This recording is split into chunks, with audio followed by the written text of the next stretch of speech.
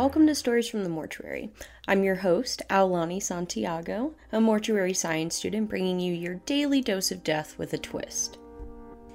Previously, Stories from the Mortuary was on YouTube as mini documentaries, but I wanted to try giving a more immersive experience by really leaning into the storytelling aspect for these cases. But before I do that, I want to discuss why I chose death as the central theme for this podcast. And all of my sources for everything we talk about today will be linked in the show notes. So, why are we talking about death? According to anthropologist Anita Hoenig, in the United States, death and dying aren't popular topics of conversation. The title of a recent graphic memoir by New Yorker cartoonist Raj Shah says it all. Can't we talk about something more pleasant? Instead of confronting their own mortality, many Americans tend to label such talk as morbid and try to stave it off, along with death itself, as long as they can. But it wasn't always this way in the US. Until the end of the 19th century, Americans were far more familiar with many aspects of death, largely because most people died at home and people took care of their own dead. So in order to break through the silence and avoidance that shape contemporary American attitudes towards death, we have to teach people different ways to engage with the end of life. Rather than shield them from the specter of mortality, we need to give them the space and tools to explore their own relationship to it. On the whole, there's a far greater acceptance of and preparation for death in many societies outside the United States. For instance, among Hyomo Buddhists in Nepal, dying is regarded as an intricate art to be learned, a project undertaken with foresight and self-awareness to ensure a smooth passage into the next life, as well as a successful rebirth. Relatives elaborately assist the dying person in dissolving his or her attachments to the world. They might place valued objects, such as money or jewelry, on the person's chest to satisfy any lingering yearnings for possessions. As anthropologist Robert de Harlay says in his 2016 book, Subject to Death, Life and Loss in a Buddhist World, quote, "Attachment does not occur when nothing is longed for. Many Hyomo people aim for such an absence of longing when they die." So among a group of people in West Papua, Indonesia, known as the Korowai, death and dying are frequently subjects of everyday conversation. People, quote, often speak spontaneously of themselves as being in the process of dying. And this quote is from anthropologist Rupert Stash from Society of Others, Kinship and Mourning in West Papuan Place. Aged men, if they're awake before dawn, often sing softly about their upcoming deaths. Korowai think of their inevitable mortality as the main reason for having children, who they see as their replacements or body matches. By contrast, in the United States, the end of life has become so medicalized that death is often viewed as a failure, rather than as an expected stage of life. The surgeon Atul Gawande argues in his best-selling 2014 book, Being Mortal, Medicine and What Matters in the End, that this medicalized view of death frequently results in people dying in institutions, cut off from their loved ones and comforts. He says, "I'm in a profession that has succeeded because of its ability to fix. If your problem is fixable, we know just what to do. But if it's not, the fact that we've had no adequate answers to this question is troubling and has caused callousness, inhumanity, and extraordinary suffering." That death has become something many Americans avoid, an enemy to be defeated, is evident elsewhere too. Just look at the plethora of contemporary fantasies of immortality. They range from anti-aging creams, to efforts to download a person's brain so they can continue to live virtually, to cryonics. Death wasn't always so taboo in the United States, however. I mean, this land was colonized through bloodshed. Almost 300,000 people died in battle during the Revolutionary War.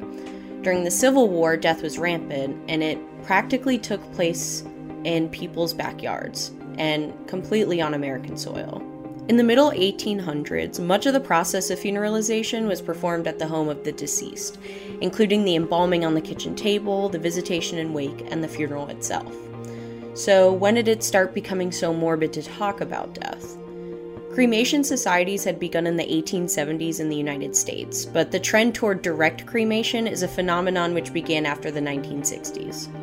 Simply put, direct cremation, which is often called simple cremation, is the most basic form of cremation. Your loved one is collected, the cremation takes place without witnesses or a funeral beforehand, and the ashes are returned, usually in a simple cardboard or plastic urn. Certainly, cremation can be used as a method of disposition. It dates back to the ancient Greeks. But our culture seems to equate efficiency of direct disposition with effectiveness of memorialization. Cremation can certainly cost less in most cases than a burial plot, but only recently have direct disposers realized the need for a place of memorialization. Now, most if not all direct disposers have come to realize that people need a ceremony or ritual to help in the mourning process. Many direct disposers are now contracting with other organizations such as hospice and churches to fill the need for ceremonies. As described by Dr. Alan Wolfelt, our substitution of efficiency for effectiveness is one of the greatest disservices we've done to the bereaved in our society. This trend toward little, if any, memorialization is resulting in many people having complicated grief, when a ceremony with family participation could have eliminated that. But direct cremation isn't solely to blame for our discomfort with death. Although having a loved one be directly cremated does allow people to distance themselves from death, extended life and institutionalized death also play a critical role in our discomfort with it. When people live beyond being able to take care of themselves, they're often put into nursing homes or hospice. The elderly are locked away like dirty secrets because they're reminders of our own mortality. It ultimately reduces our exposure to death and leaves us with an abstract idea of what dying really means. As United States culture distances itself from death, it leaves its people with chaos, uncertainty, and a lot of fear. In ancient Egypt and Greece, preparing for the afterlife was an active part of living. Thus, when the time came, the transition felt seamless, as death was a part of the process rather than just the end of it. So, let's brave the unknown together and take a candid look at death. We'll be back after the break. Are you equal parts cute and spooky? Do you like horror movies and celebrate Halloween year-round? Visit wearecrimsonclover.com for all of your spooky needs. They have home decor, kitchenware, and clothing that'll suit all of your ghostly needs. I just ordered a Faces of Death shirt, and I'm very excited to wear it to work. Use code Miss_Memento_Mori with 2 I's. That is MS_MEMENTO_MORII for 10% off of your total purchase at checkout. Alright, and we're back. Before I get into the story, I do want to give a trigger warning for sexual assault for this episode. This case is graphic in a lot of different ways, but it needs to be told in its entirety. But first, I do want to start off by talking about why this month is so special. May is Asian and Pacific American Heritage Month, a celebration of Asians and Pacific Islanders in the United States. A rather broad term, Asian Pacific encompasses all of the Asian continent and the Pacific Islands of Melanesia, Micronesia, and Polynesia. The month of May was chosen to commemorate the immigration of the first Japanese to the United States on May 7, 1843, and to mark the anniversary of the completion of the Transcontinental Railroad on May 10, 1869. The majority of the workers who laid the tracks were Chinese immigrants. In 1839, Britain invaded China to crush opposition to its interference in the country's economic, social, and political affairs. One of Britain's first acts of the war was to occupy Hong Kong, a sparsely inhabited island off the coast of southeast China. In 1841, China ceded the island to the British with the signing of the Convention of Sinope, and in 1842, the Treaty of Nanking was signed, formally ending the First Opium War. Britain's new colony flourished as an east-west trading center and as the commercial gateway and distribution center for southern China. In 1898, Britain was granted an additional 99 years of rule over Hong Kong under the Second Convention of Peking. In September 1984, after years of negotiations, the British and the Chinese signed a formal agreement approving the 1997 turnover of the island in exchange for a Chinese pledge to preserve Hong Kong's capitalist system. On July 1, 1997, Hong Kong was peaceably handed over to China in a ceremony attended by numerous Chinese, British, and international dignitaries. The chief executive under the new Hong Kong government, Tung Chee-hwa, formulated a policy based on the concept of, quote, one country, two systems, thus preserving Hong Kong's role as a principal capitalist center in Asia. Hong Kong in 1999 was as bustling as ever. It had been 2 years since China regained the city, and it flourished with life. Like New York City, the streets were filled with cars and buses, the sidewalks filled with artists and pedestrians. A new century was just around the corner, and the air brimmed with excitement.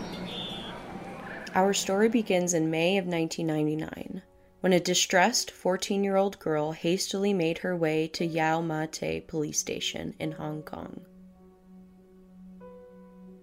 She raced through the crowded streets, keeping her head faced forward, not daring to peek behind her. She knew if she looked over her shoulder for even a second, she might see the ghost.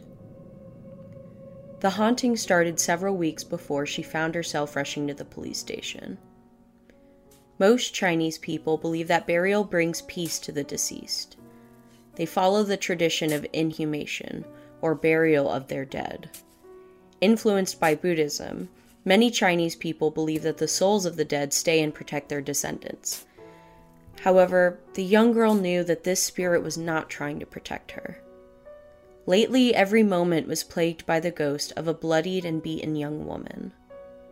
The phantom was barely recognizable as human for the physical suffering it had endured. Frayed strands of electrical wire that had once bound the spirit's arms still embedded in the gashes in the specter's wrists. Its face disfigured and warped, as though it had endured weeks of cruel and unrelenting beating. Its skin was so pale it was practically translucent. The ghost wailed like a banshee, begging for its torture to finally be over.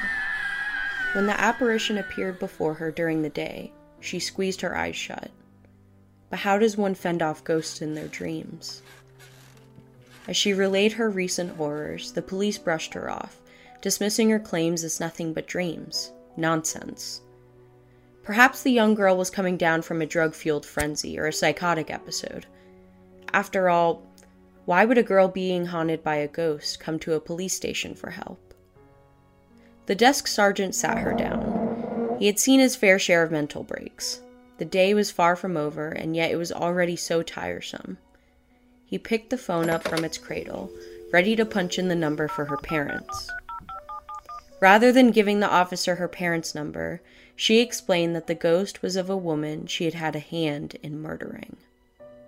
She now had their full attention. The girl offered to lead the police back to the scene of the crime, and 2 officers raced with the girl the short distance to the 3rd floor of number 31 Granville Road, Tsim Sha Tsui. As they ascended the steps of the decrepit and derelict old walk-up tenement, their hearts raced. What was she going to show them? The exterior of buildings often reflect what goes on inside, so the dilapidated tenement couldn't possibly house anything good.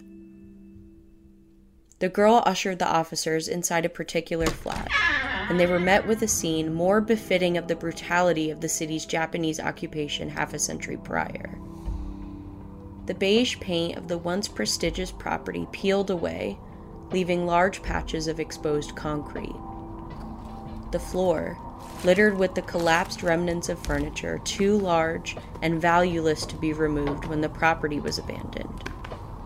Bamboo scaffolding and lengths of 2x4 scattered around the peripheries of the apartment, relics of aborted attempts at renovation. A dirty and soiled, single mattress sat in the corner of the room, flanked by small piles of condom packets and discarded needles.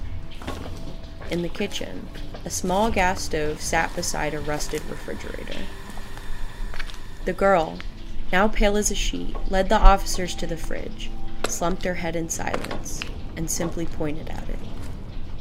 The closest officer followed her direction and slowly opened the door. He paused to take in the scene that greeted him, bewildered at why a fridge in such a derelict apartment would be packed with so much crudely butchered meat. It took mere moments for the obvious realization to dawn on him. He slammed the door of the fridge shut and charged into the hallways of the tenement to vomit. The girl informed the remaining officer that packed tightly into the fridge was the butchered body of Fan Man Yi. The officer's eyes were then drawn to the large Hello Kitty mermaid doll to the side. Moments ago, this doll had blended unnoticed in the general clutter of the apartment. As he took a closer look, he noticed a certain redness to the dirt that stained the doll, almost akin to dried blood. He put on plastic gloves to inspect the doll further.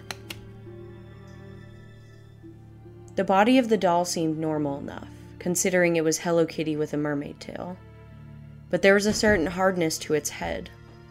He couldn't particularly squeeze or compress it. He traced his fingers across the dirty doll, as if enticing it to reveal its secrets.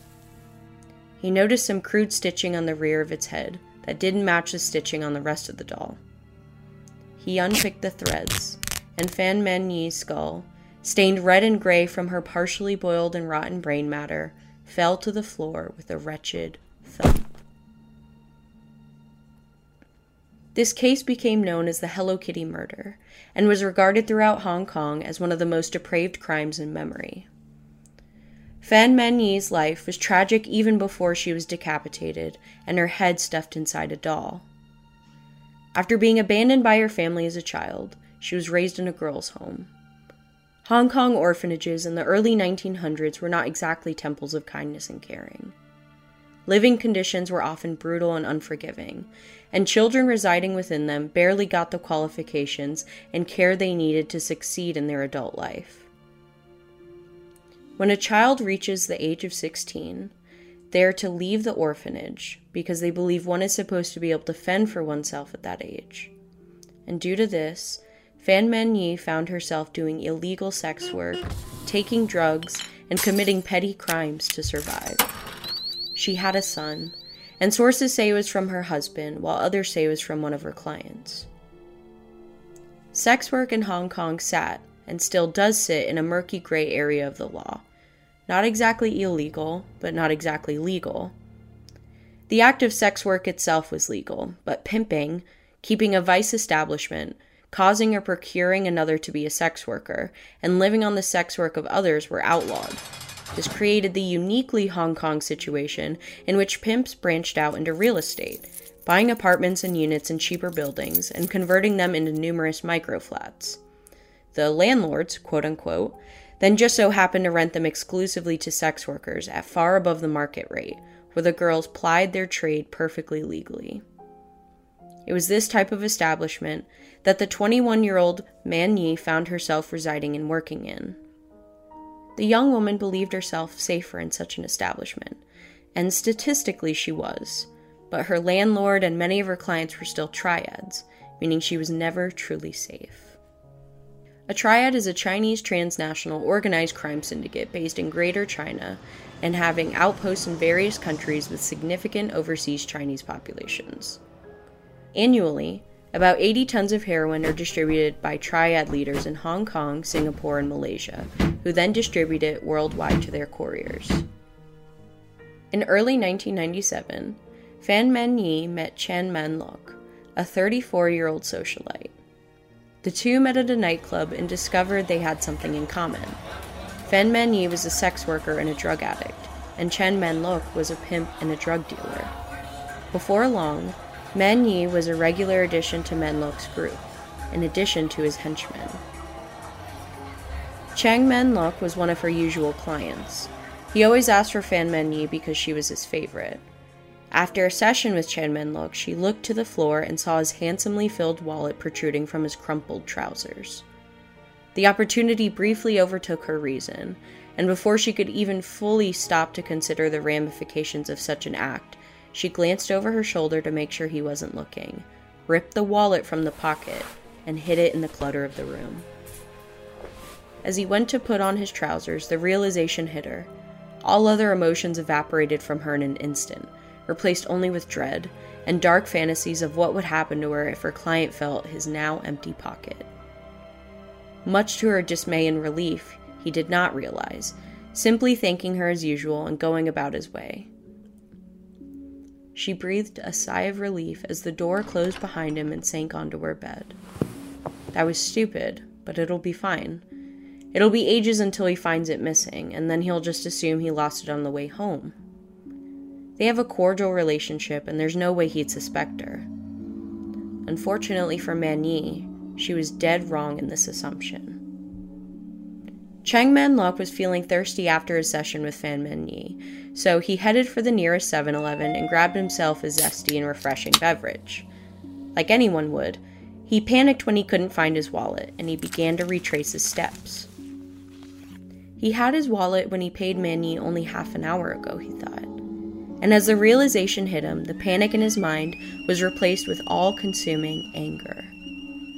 He stormed out of the store with the rage of a man possessed by a demon and headed back to the brothel. He barked at the crowd of men waiting outside. "Get the fuck out of my way, that bitch stole my money." He slammed on Man Yi's door, threatening to take it off its hinges if it wasn't opened immediately. Fan Man Yi, pale as a ghost and consumed by fear, slowly began to open the door, which was barged through by her client the moment he heard the lock click.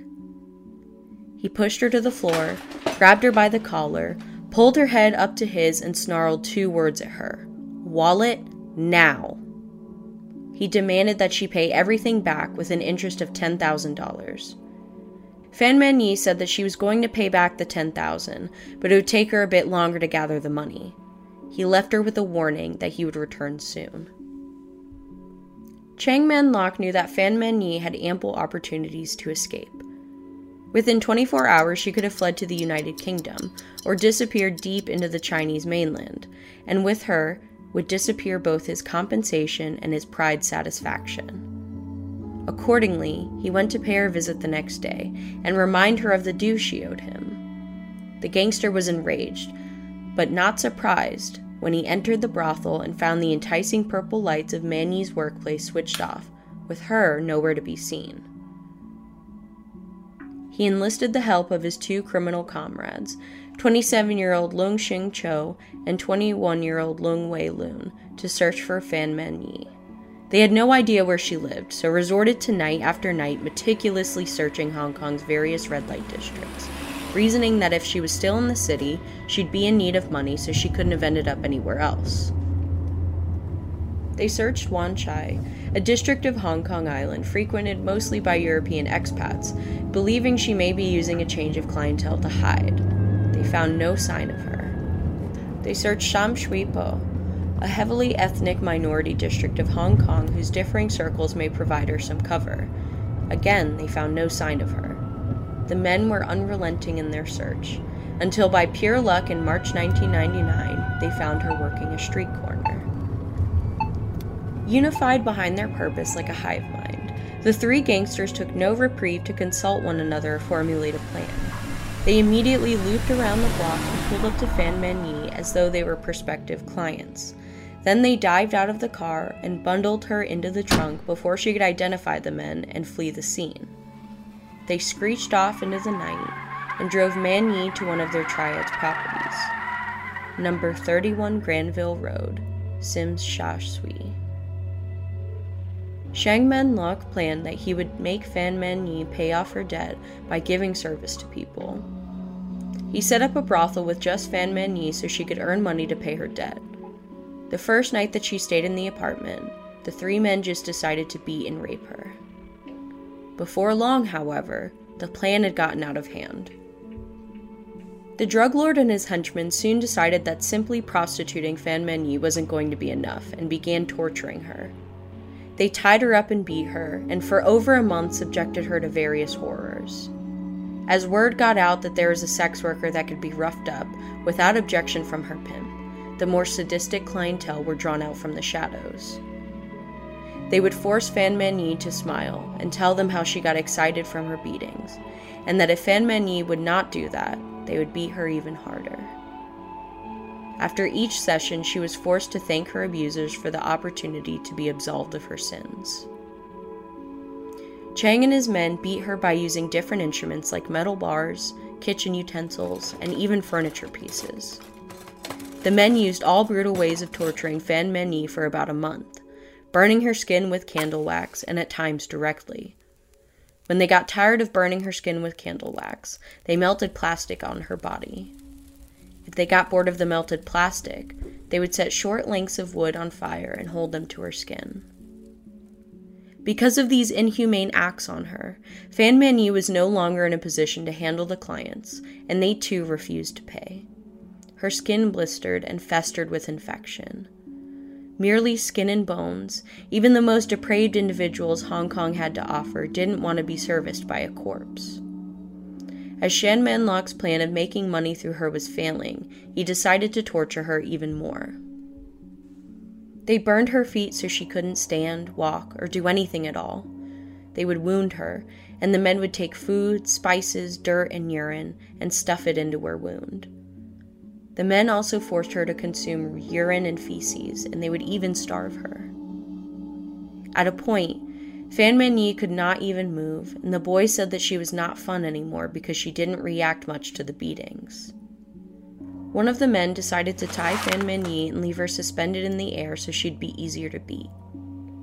They tied up her wrists with electrical cords and tied the other end to the ceiling fan, leaving her there for hours, sometimes even overnight.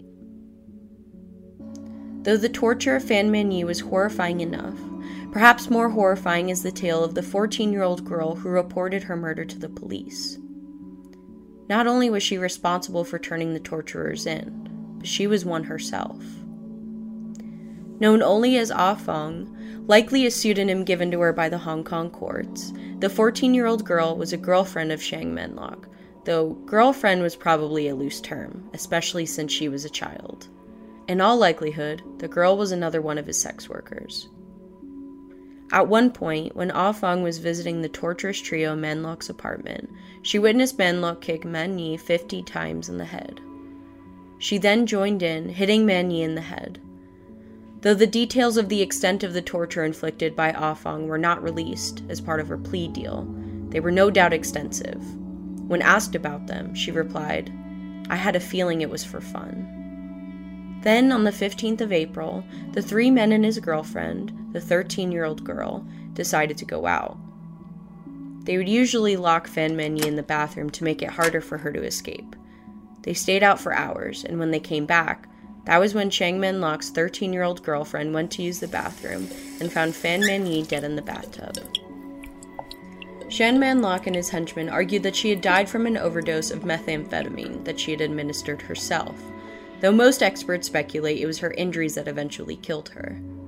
Her badly beaten body seemed to have entered the early stages of decomposition before she even died.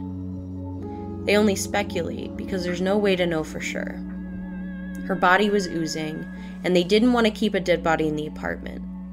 Blood, pus from her wounds, and other purge were pooling in the bottom of the bath she lay in, and the smell of putrefying human flesh already filled the air of the apartment.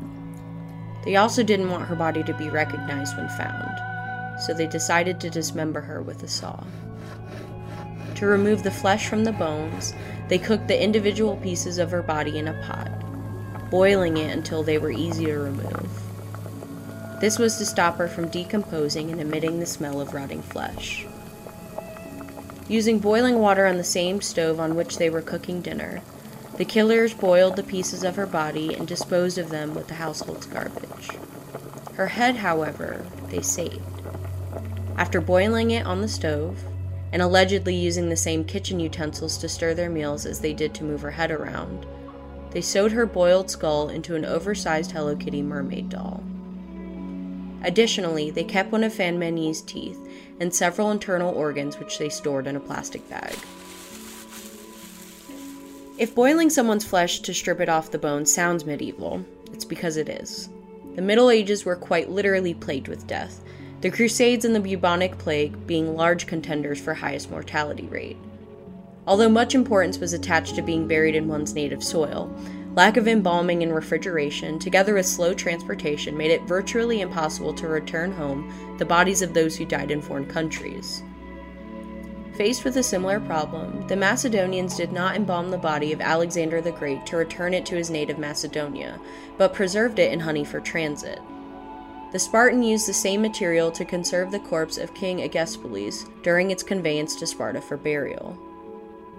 The Middle Ages developed another practice to facilitate transportation. The poor and unimportant who met death at a distance from their homes presumably were disposed of where they fell or died. The noble, the rich, and the important were sometimes brought back in part, their bodies being cut up and boiled to extract the bones. These were placed in a chest and returned home, while the juices and soft portions were buried not without ceremony near the place of death. This practice is called independent bone burial. The Crusaders considered human remains sacred, and the bodies of many knights who lost their lives in the East were boiled so that the bones could be packed in a chest for Christian burial at home. This practice was outlawed by Pope Boniface III, who pronounced it, quote, an abuse of abominable savagery, practiced by some of the faithful in a horrible and inconsiderate manner. And horrible indeed was the conclusion that Fan Meny's fate met.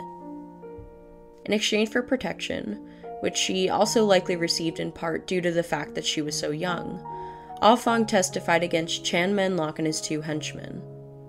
In an attempt to rid herself of the haunting she claimed to be experiencing, she detailed the torture that the 3 men put Fan Meny through. Though the story was so disturbing, many felt it could not possibly be true. The evidence uncovered by police was damning and disturbing. The apartment in which Meny had been tortured was full of Hello Kitty memorabilia, from sheets and curtains to towels and silverware. Furthermore, the body part trophies taken from Meny were found inside, with evidence that all 3 men had interacted with them. Unfortunately, due to the state of Fan Meny's remaining body parts, the police and medical examiners were unable to determine a cause of death. There was no doubt that she had experienced indescribable torture, and that the 3 men had inflicted much of the damage to her body, but there is no way to tell whether a drug overdose or the torture was to blame. As a result, the 3 were convicted not of murder, but manslaughter, as the jury believed that though they had caused her death, death was not the intent. The charge left Hong Kong's public reeling from the Hello Kitty murder, but the trio was sentenced to life in prison, with the possibility of parole in 20 years. We should remember Fan Meny's name, her image, and her story. Every city on earth has a plenitude of women just like Fan Meny, who were given a bad hand by fate, who had to scavenge for scraps on the edge of polite society's splendor, and plenty of animals such as her killers who would seek to exploit them.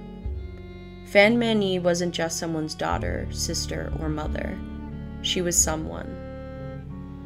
Thank you for listening, and stay tuned for the next story from the mortuary.